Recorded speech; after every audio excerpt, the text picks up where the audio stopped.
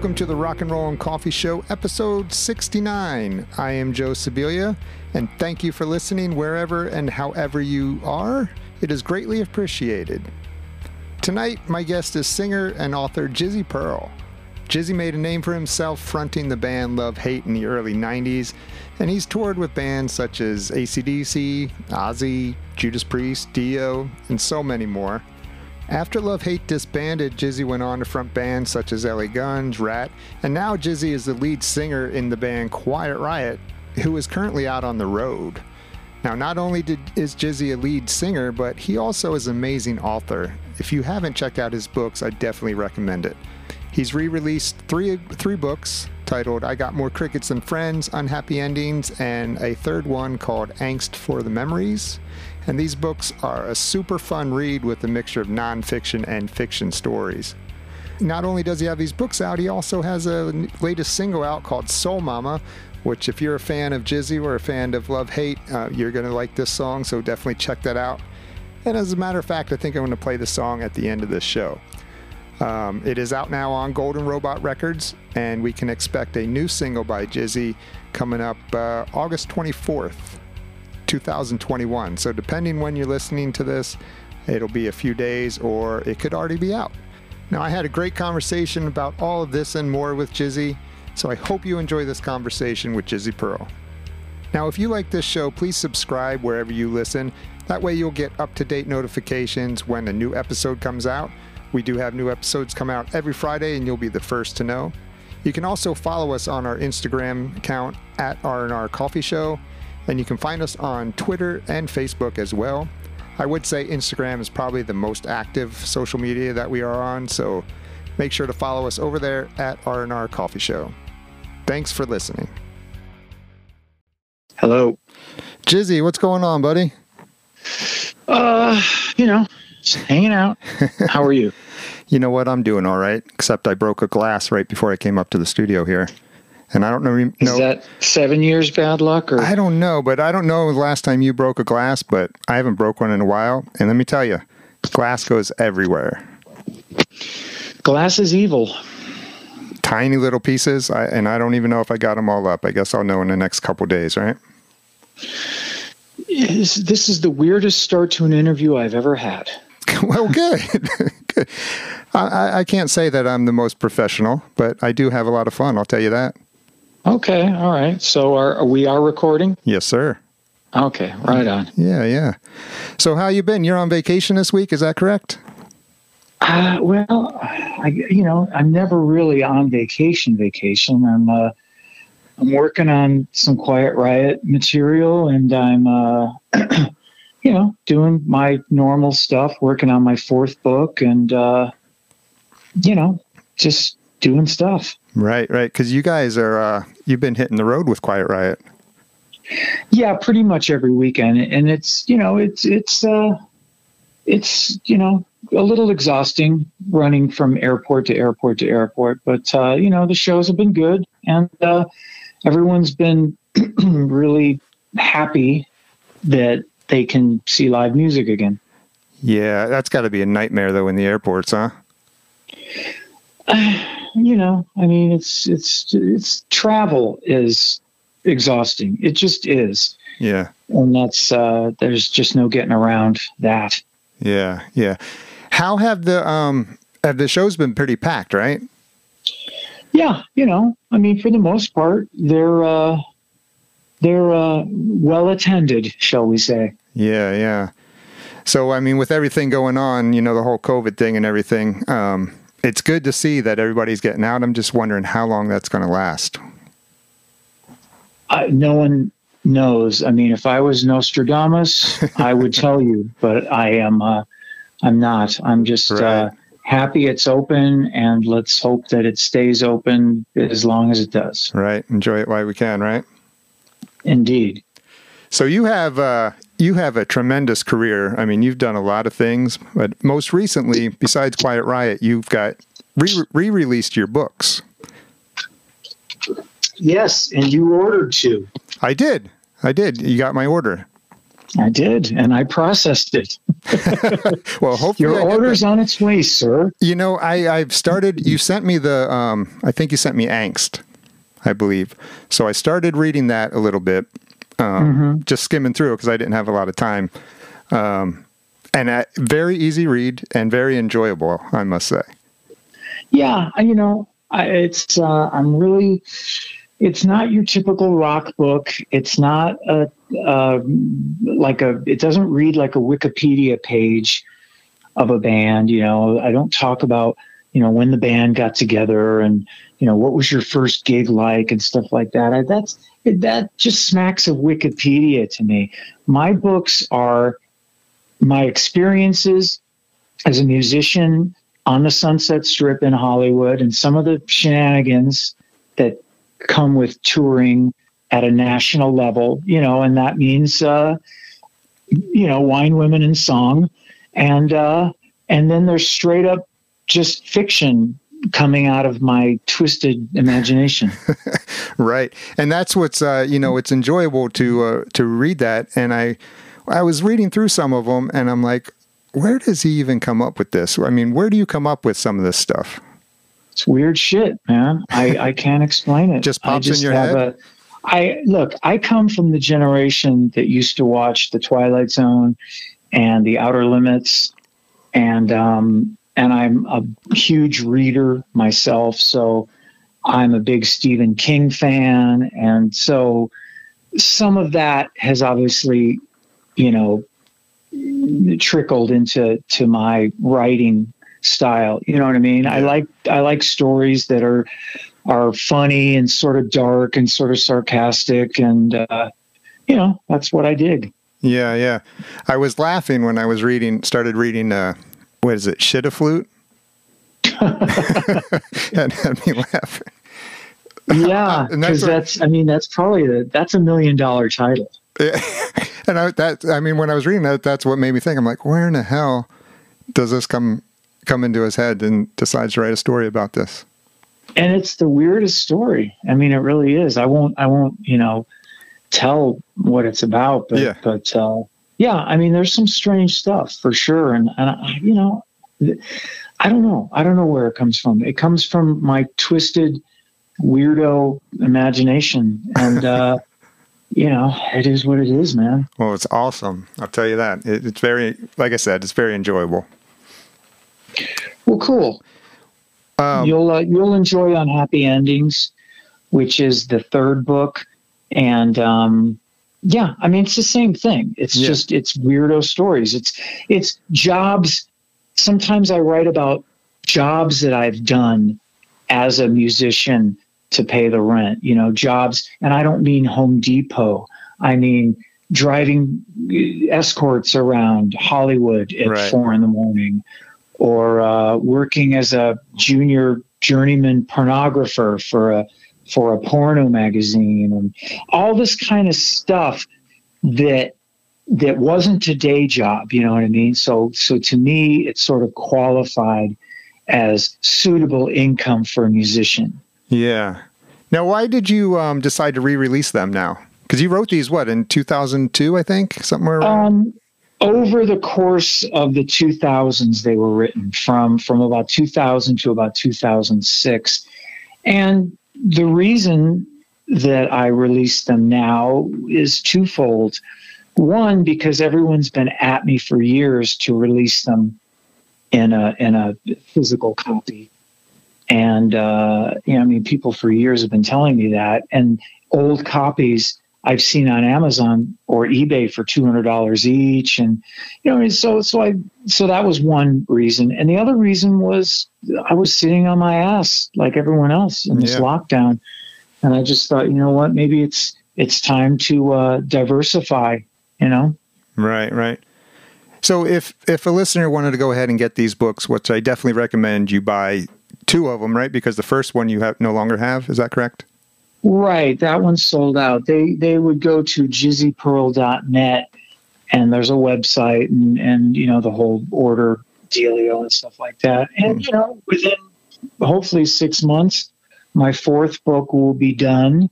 And, and then we will reestablish the trilogy.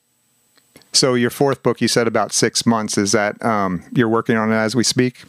Yeah. I mean, I'm about 240 pages in right now, something like that. And so, when I get downtime from the touring schedule, I will fix it and make it, write some more stuff, and and then hopefully it'll be out. Let's say February, January next year. Okay. Now, do you write when you're on the road with Quiet Riot, or do you strictly music on the road? It's when I'm gigging, I'm in gig mode, and when I'm home, I am in writing mode. The two rarely come together because it's an energy thing. I've tried. When I was young and I was in LA Guns and I was riding on a bus, on the first Poison reunion tour and stuff, I was riding on a bus, so I could just sit there and write for hours. Right. You know what I mean? Because I was on a luxurious $500,000 bus, and that was easy. But here we are in 2021, and it really is just an energy thing, because I feel really strongly about the athletic portion of the performance. And that means exercise, that means rehearsal, that means keeping my chops up, because YouTube is just a vicious serpent that bites many of my friends in the ass. Oh yeah, you sing a bad note or something, that's going to be the highlight. Well, or sing a bad gig, or fall down, or get too fucked up, or, you know what I mean? You're not allowed to do that stuff anymore. You're not. You know what I mean? It's like a male escort that can't get it up. I mean, you're not allowed to do that stuff anymore, because YouTube is forever. Yeah. Does that take away some of the recklessness of a live performance when you have that in the back of your mind? I've had my recklessness. You're done with that, right? I've had years and years and years of no Facebook and no YouTube, and so it's been fun, but now I've grown up, and it just is. You know what I mean? Like when I was younger, back in the Hollywood days, Slash would be up on stage playing some jam, and I would just walk up drunk and start singing the blues. And there'd be Lars on drums yelling at Slash, and I would just get up and sing, and I don't know how good it was. It probably wasn't very good. But the thing is who cared? Right. No one cared. You know what I mean? It was rock and roll. It was reckless, as you say. Yeah. But these days, people pay a lot of money for tickets and merch, and I just feel that we musicians are obliged to not be fuck ups anymore. Yeah. No, I mean, you're correct. And that's good to hear, actually. But going back to your writing, I mean, when did you always want to write a book? Or, I mean, what put that idea in your head? Well, when the internet first started in the late 1990s, there, I don't know if you were around then, but there were very rudimentary websites, and there were message boards and blogs. That's kind of how it began, and it was very open. Anybody could make a blog and post whatever they wanted, and so that's kind of how I started. I mean, I've always been writing, but that's kind of how I started my sort of public, writing. And blogs turned into stories, turned into, why don't somebody suggested I write a book? And I thought, well, I can't write a book. I'm not a book writer. I'm not good enough. And then I just thought, well, you know what? Anybody can do whatever they want if they really want to. And, so I made the book myself. I commissioned the art. I learned how to format it on Word. I went to a print store and, came out with a palette full of books. Right. So writing a book, would you say that's pretty similar to writing a song? Or are they two totally different things? It's two totally different things. Songs, there's a formula, an accepted formula to writing songs in rock. I mean, unless you're Rush and you can just, do Xanadu for 25 minutes. But for rock, it's a fairly restrictive process. And by that, I mean verse, chorus, bridge, solo, chorus out. I mean, that's how basically most songs are arranged. And, and I've done 6 solo records. I have a solo, my next solo record comes out on Golden Robot Records, I guess in February of 2022. So I know how to do that. And book writing, the difference is you can do whatever you want. You can say whatever you want. There are no boundaries. Mm-hmm. You know what I mean? Mm-hmm. It just has to have a beginning, middle, and end, and it has to be good. You know what I mean? There's a lot of bad writers out there. Just like there's a lot of bad songwriters. Yeah. And people that are generic and cliche.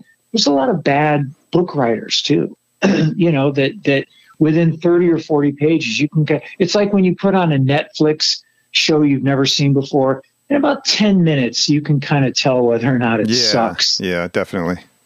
So it's important as a writer, especially now that I've written, a couple of books, that the quality stays up and that the humor remains.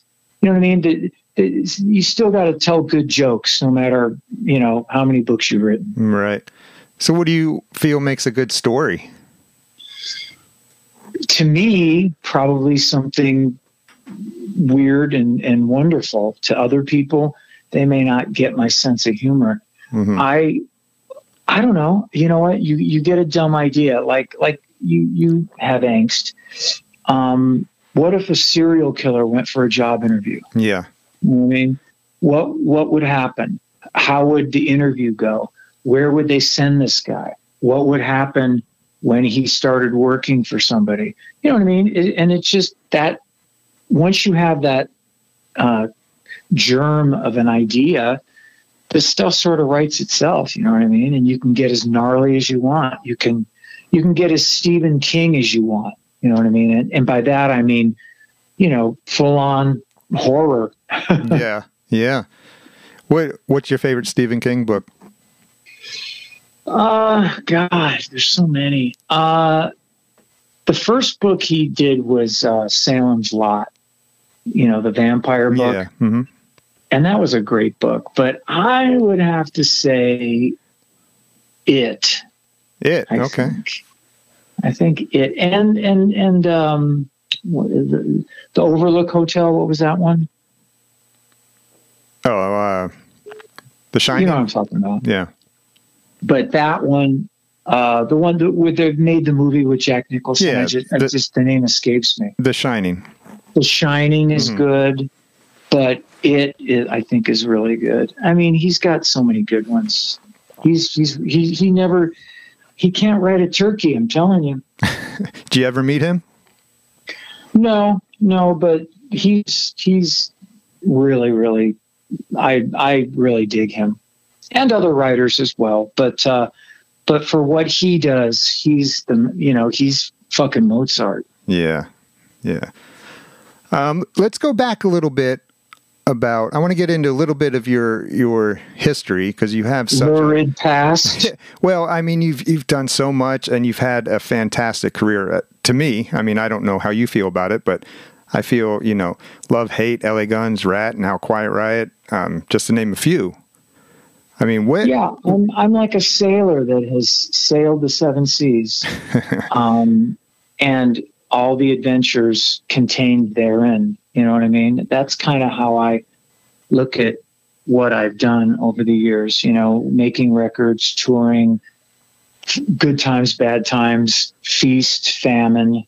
You know what I mean? That's the life of a musician. You know what I mean? It's so picture. Master and commander, me on the seas. I'm drinking coconut water on a beach with some dark-haired beauty, and then I'm sword fighting with a pirate. You know what I mean? Yeah.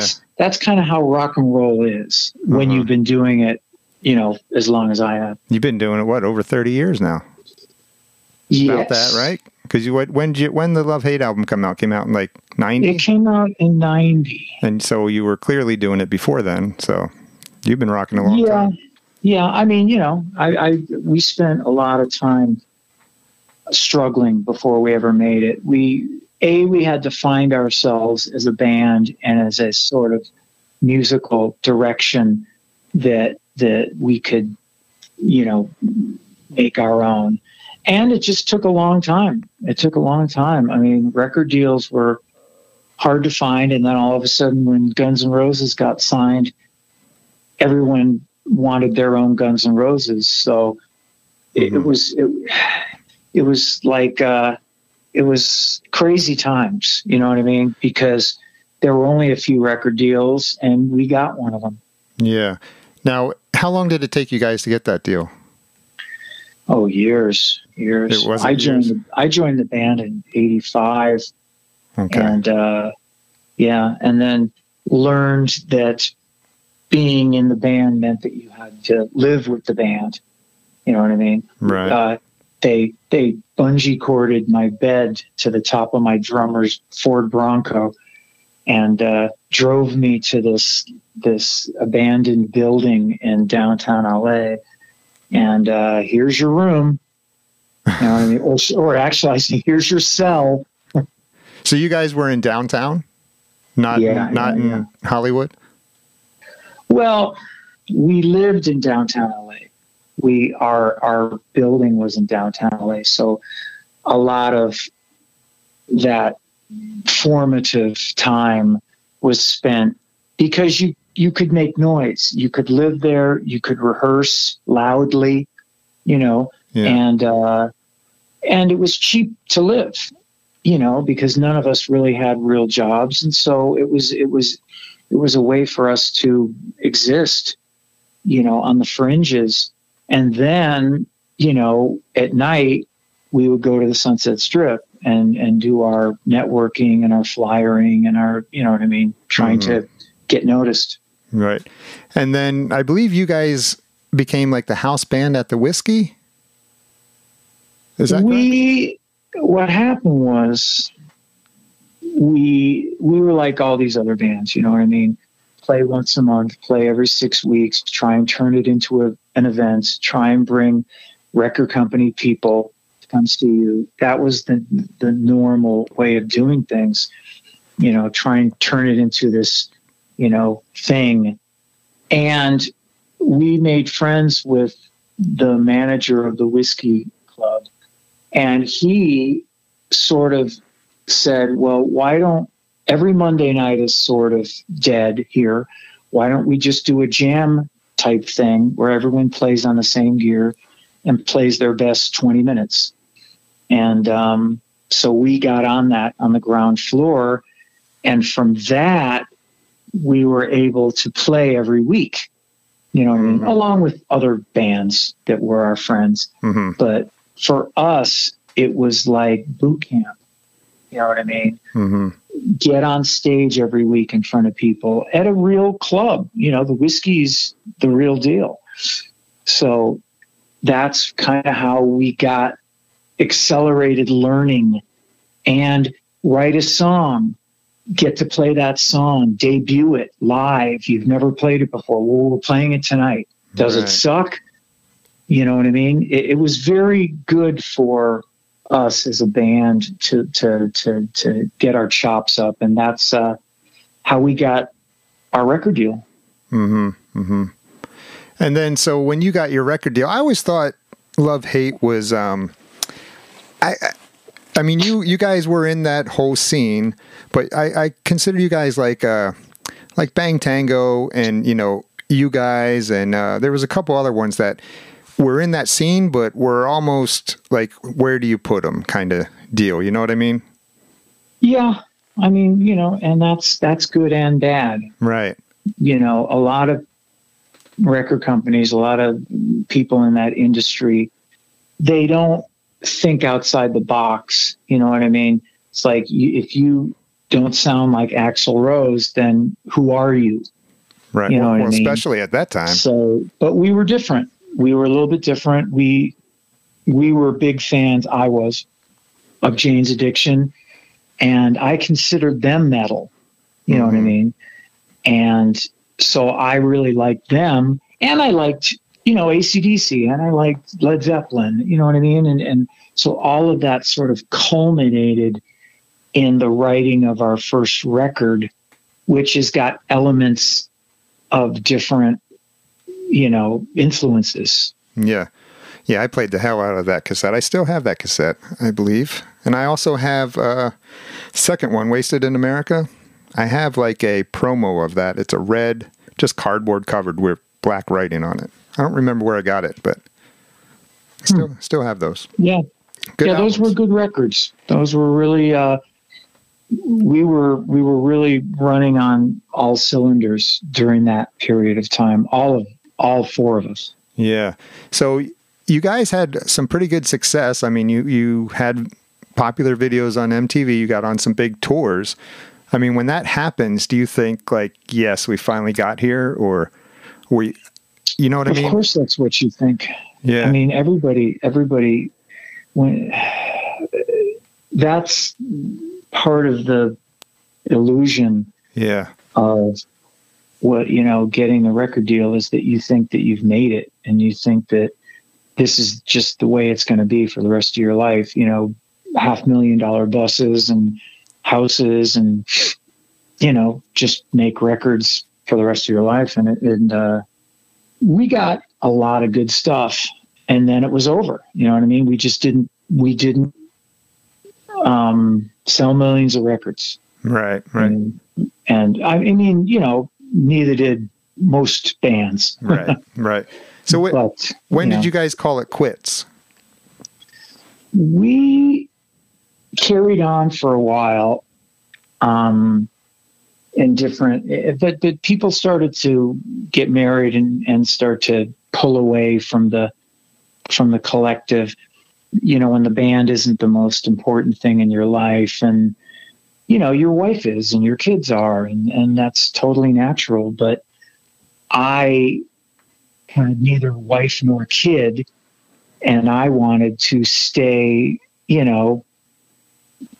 the music.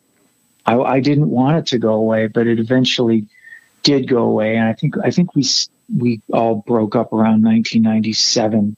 Okay. So about a 7-year run. Acrimoniously, I might say.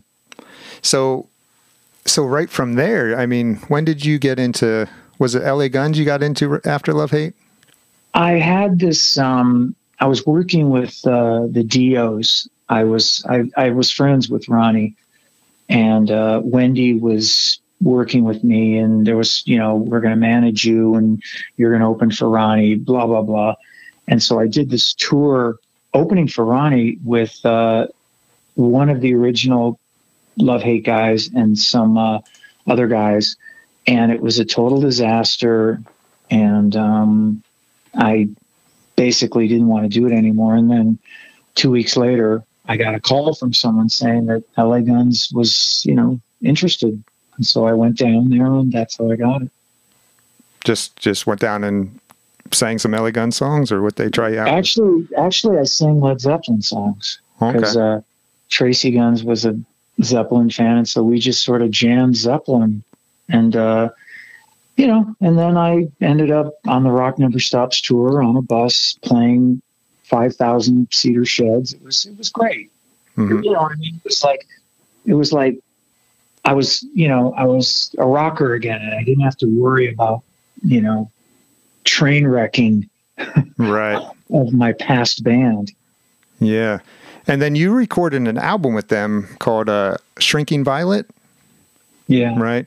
Now, when you recorded that, was there any direction on your vocals, like as far as you need to sound like Phil did, or no? And to be honest, there's never ever been that sort of direction in any of the other bands that I've sort of subbed for, and that means Ratt.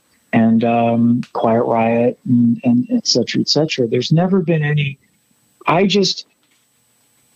People understand that you know what I mean, that I have my own sound. Yeah. And that can be good and bad. This LA Guns record sounds like a love-hate record. Well, it's gonna sound love-hate-ish because I'm singing. Right. But that doesn't mean that I can't hit all those high notes, and that doesn't mean that I can't sing Ballad of Jane, note for note. It's just, hey, it's a different singer, and, you do the best you can, and generally people dig it.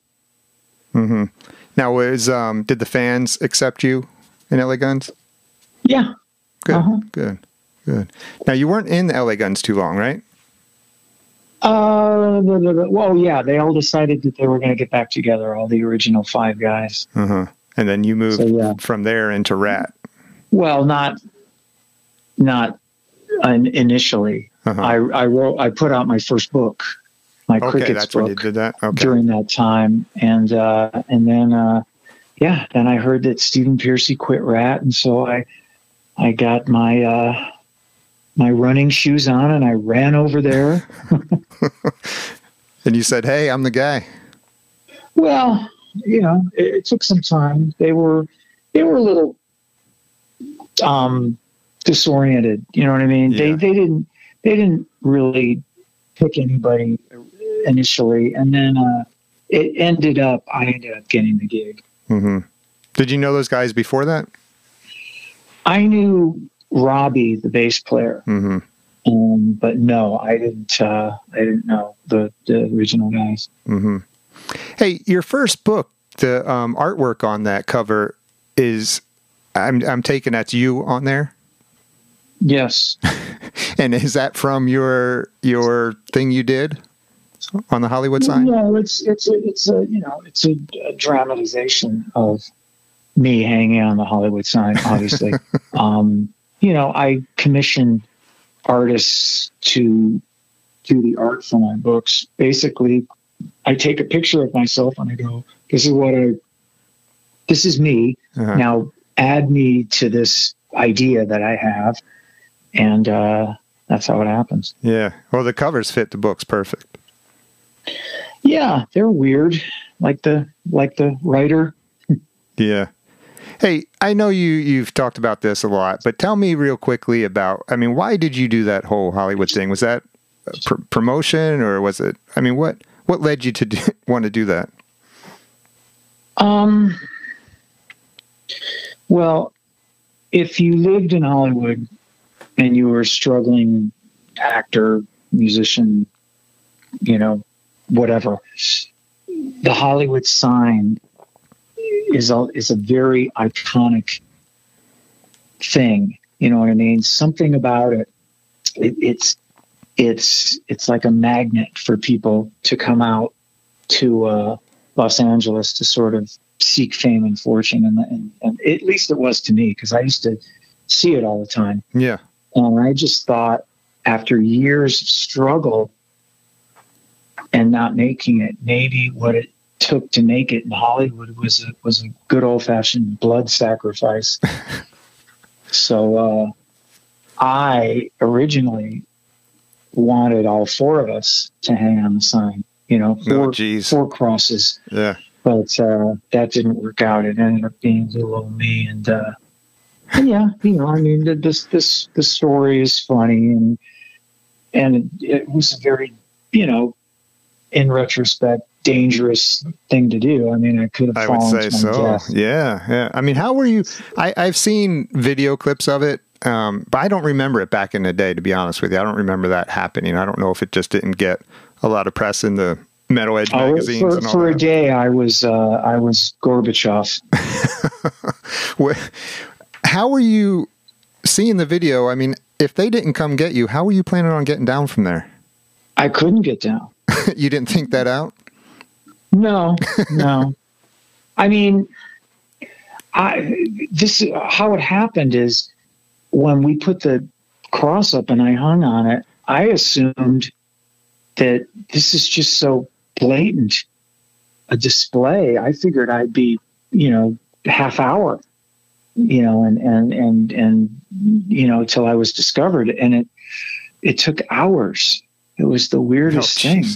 And then they finally all came because somebody thought I was a suicide jumper, and they all wanted to get the faces of death shot. Yeah, of course.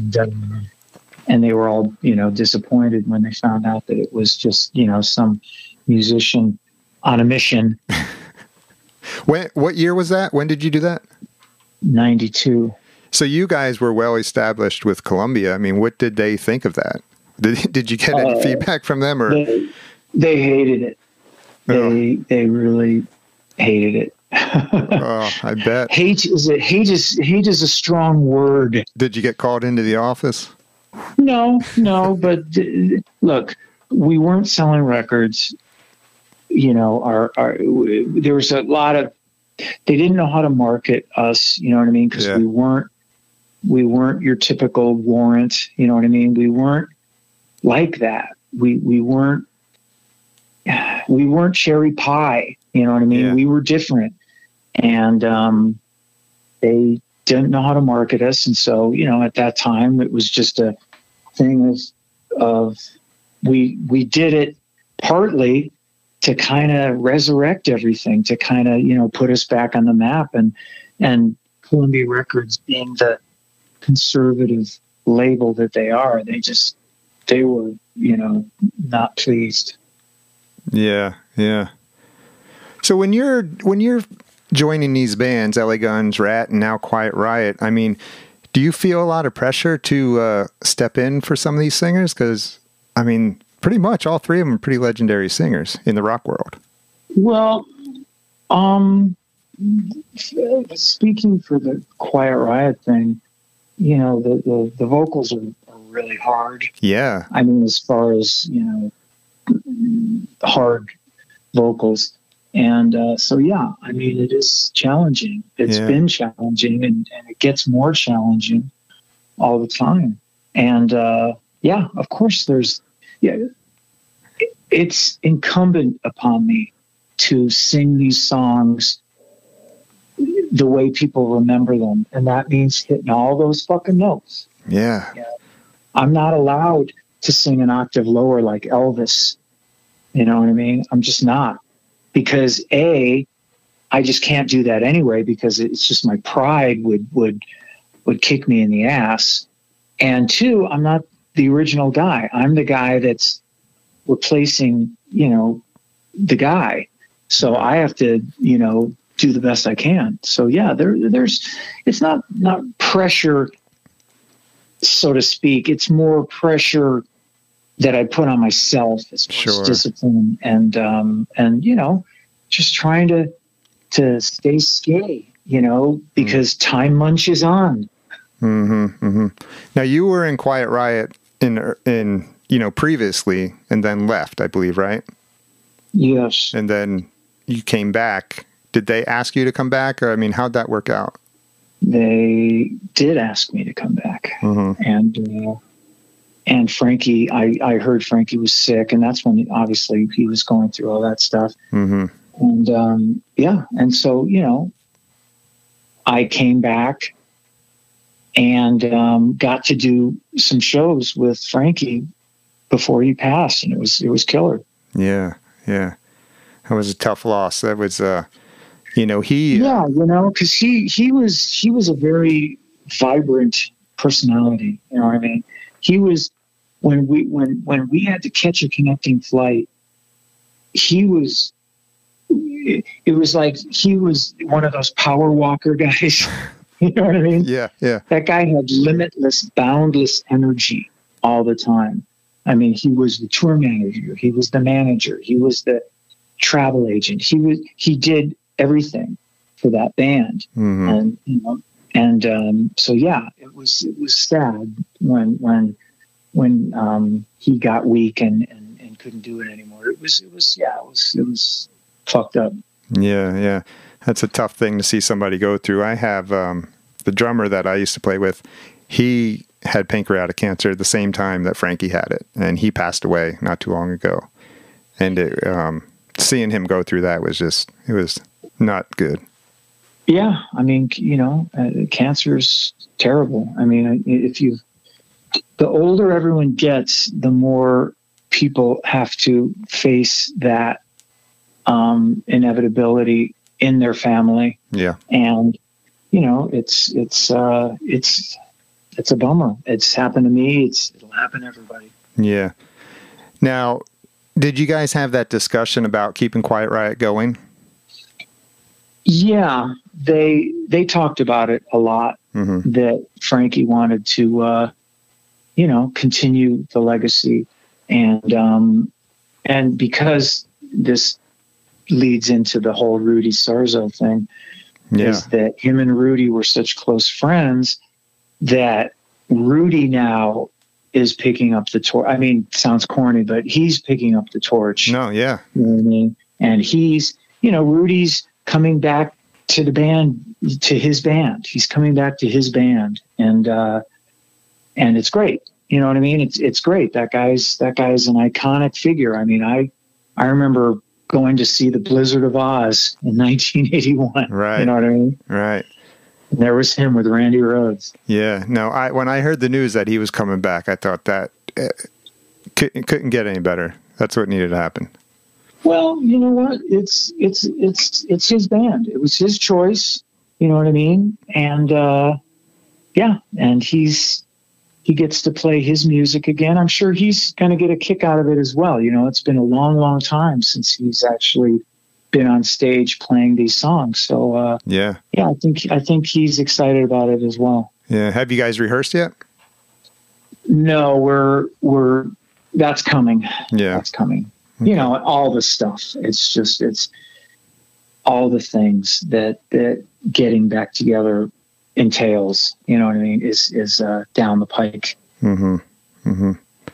So I noticed, I was looking at the Quiet Riot set list, and you guys do play Thunderbird in your set. Yeah, of course. That, I'm sure that's going to take on some even more meaning now that with Frankie gone. Yeah, well, it does, but speaking for myself, since I'm not an original member, I don't want to make it more than it is. Do you understand what I'm saying? That it's a great song, and I do say something at the beginning of it, not specifically mentioning names, but yeah, I mean, there's people in the history of Quiet Riot that are gone now. Yeah. Quite a few of them. And it's not up to me to turn a gig into something somber. It's for me to celebrate these guys and their music. So yeah, awesome. That's what I do. Yeah. So let's go back to your books a little bit. So this fourth book is going to come out, and we should be expecting the sort of the same thing, right? Fiction and nonfiction mixed in there. Yes. I mean, yeah, definitely the same sort of format. Yeah. Half reminiscence, Sunset Strip stuff. And then because, people read some of these rock books, and it's always they don't really get like, people ask me all the time, they go, what was it like on the Sunset Strip? What was it like in the 80s? And you can't really, it's like saying, what was it like in Vietnam during the Tet Offensive? You know what I mean? Mm-hmm. If you were there, it was intense, and it was crazy, and it was unbelievable. You know what I mean? Mm-hmm. It's, you can't tell people what it was like, because I mean, some of these dumb rock movies have come out, and they don't really do it justice. It was a great time, but you know what I mean? So what I'm saying in my books and in this fourth book, I try to tell people, it's like I'm trying to put people into the picture, like one of those surround theaters, you know what I mean? Mm-hmm.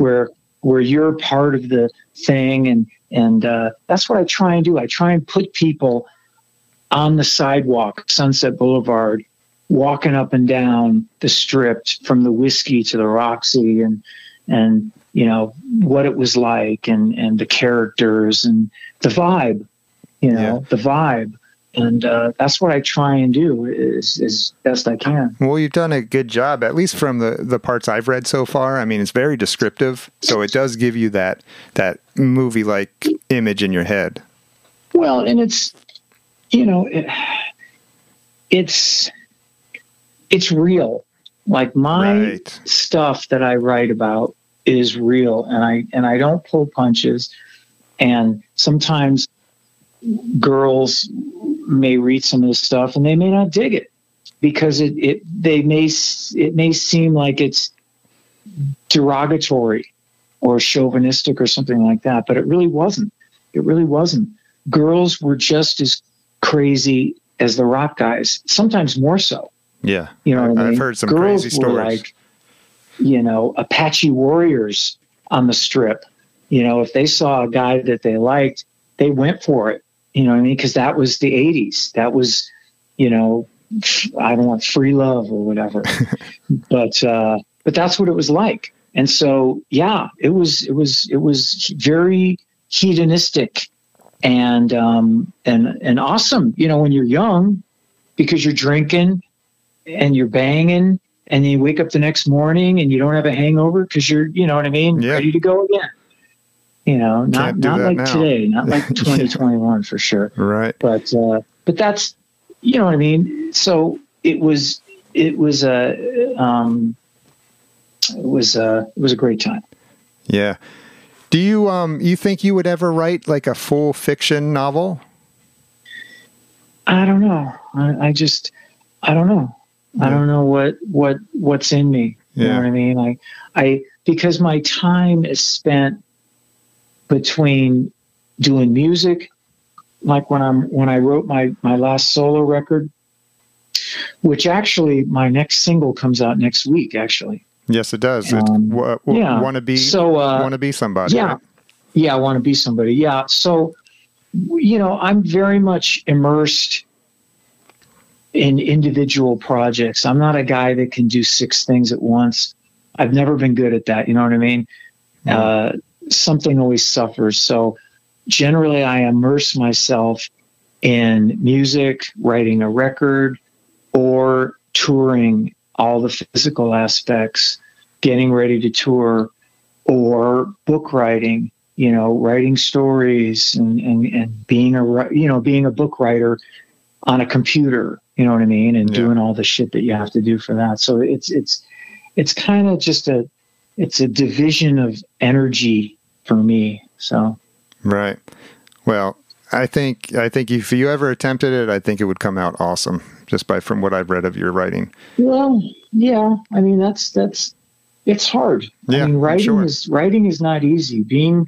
Writing original stories is not easy. Dude, writing a shitty book is pretty easy. I don't even know if I could write a shitty book. I suck at writing. Yeah. But well, I'm just saying that for passing the smell test for me, this stuff that I do has to pass the smell test. I have to dig it. I have to think that it's really good.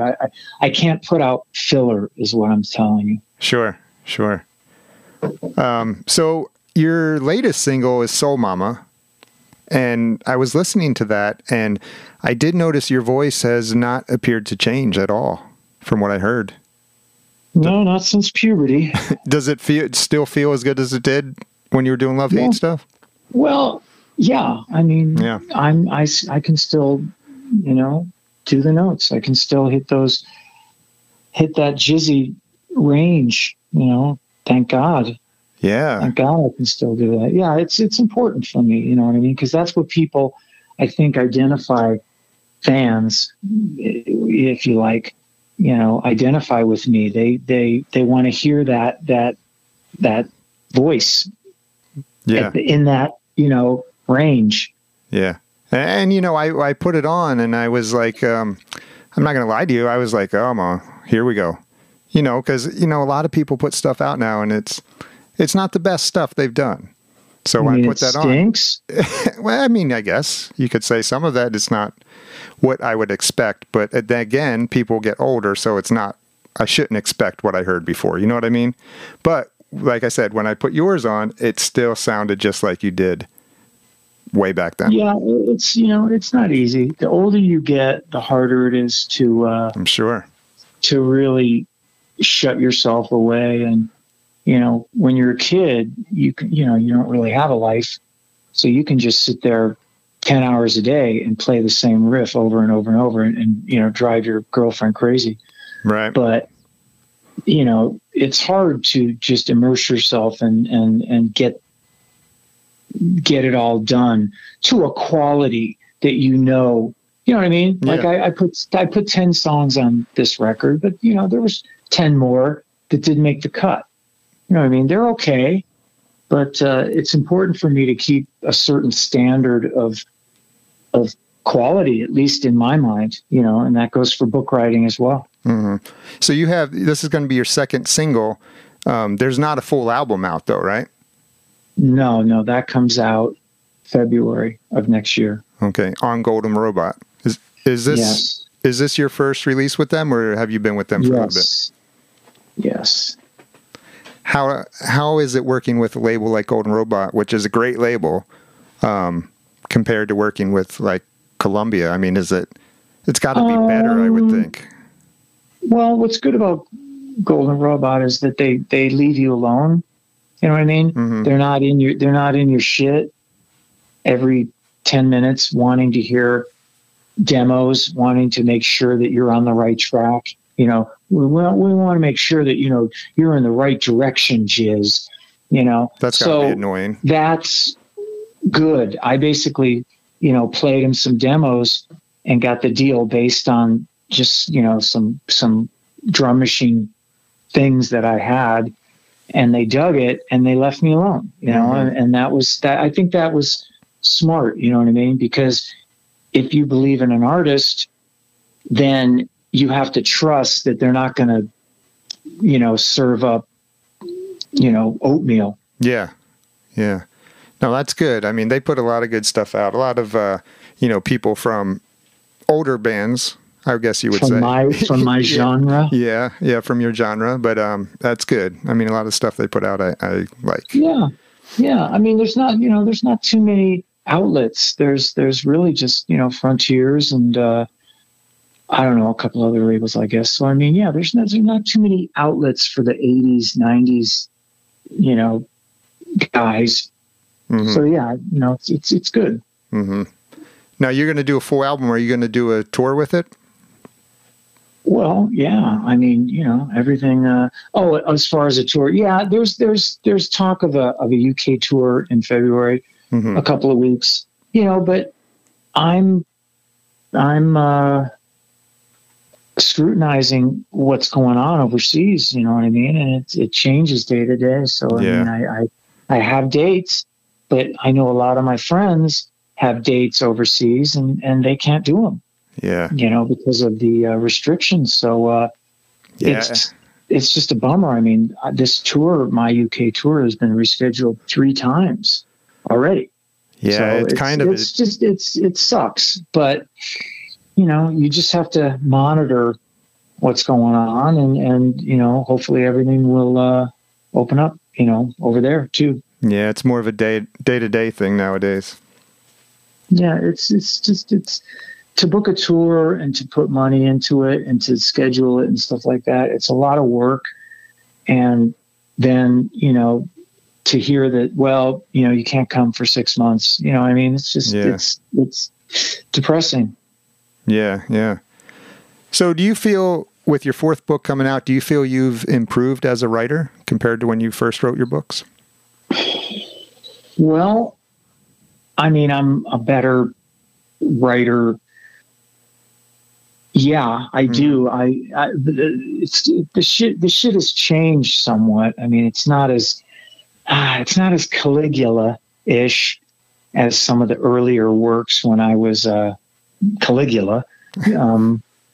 It's changed, you know what I mean? But in some ways, I'm not allowing it to change. I'm still trying to keep some of that weird, distinctive humor, darkness, graphic stuff in there. You know what I mean? Because I don't want people to think that, oh, he's lost his edge or anything like that. But it's similar.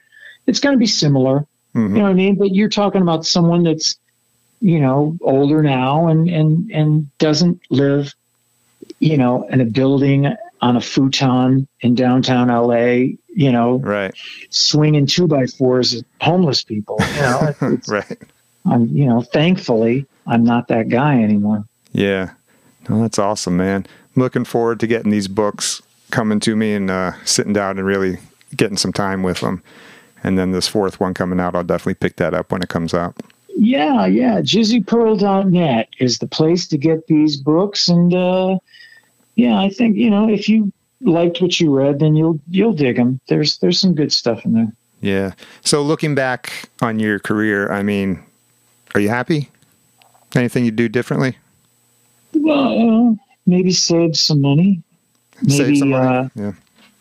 You know, that would probably be my only regret. But as I said, doing what I do is like sailing the seven seas. Yeah. And when you're on a pirate ship, you know what I mean? It's about life experience.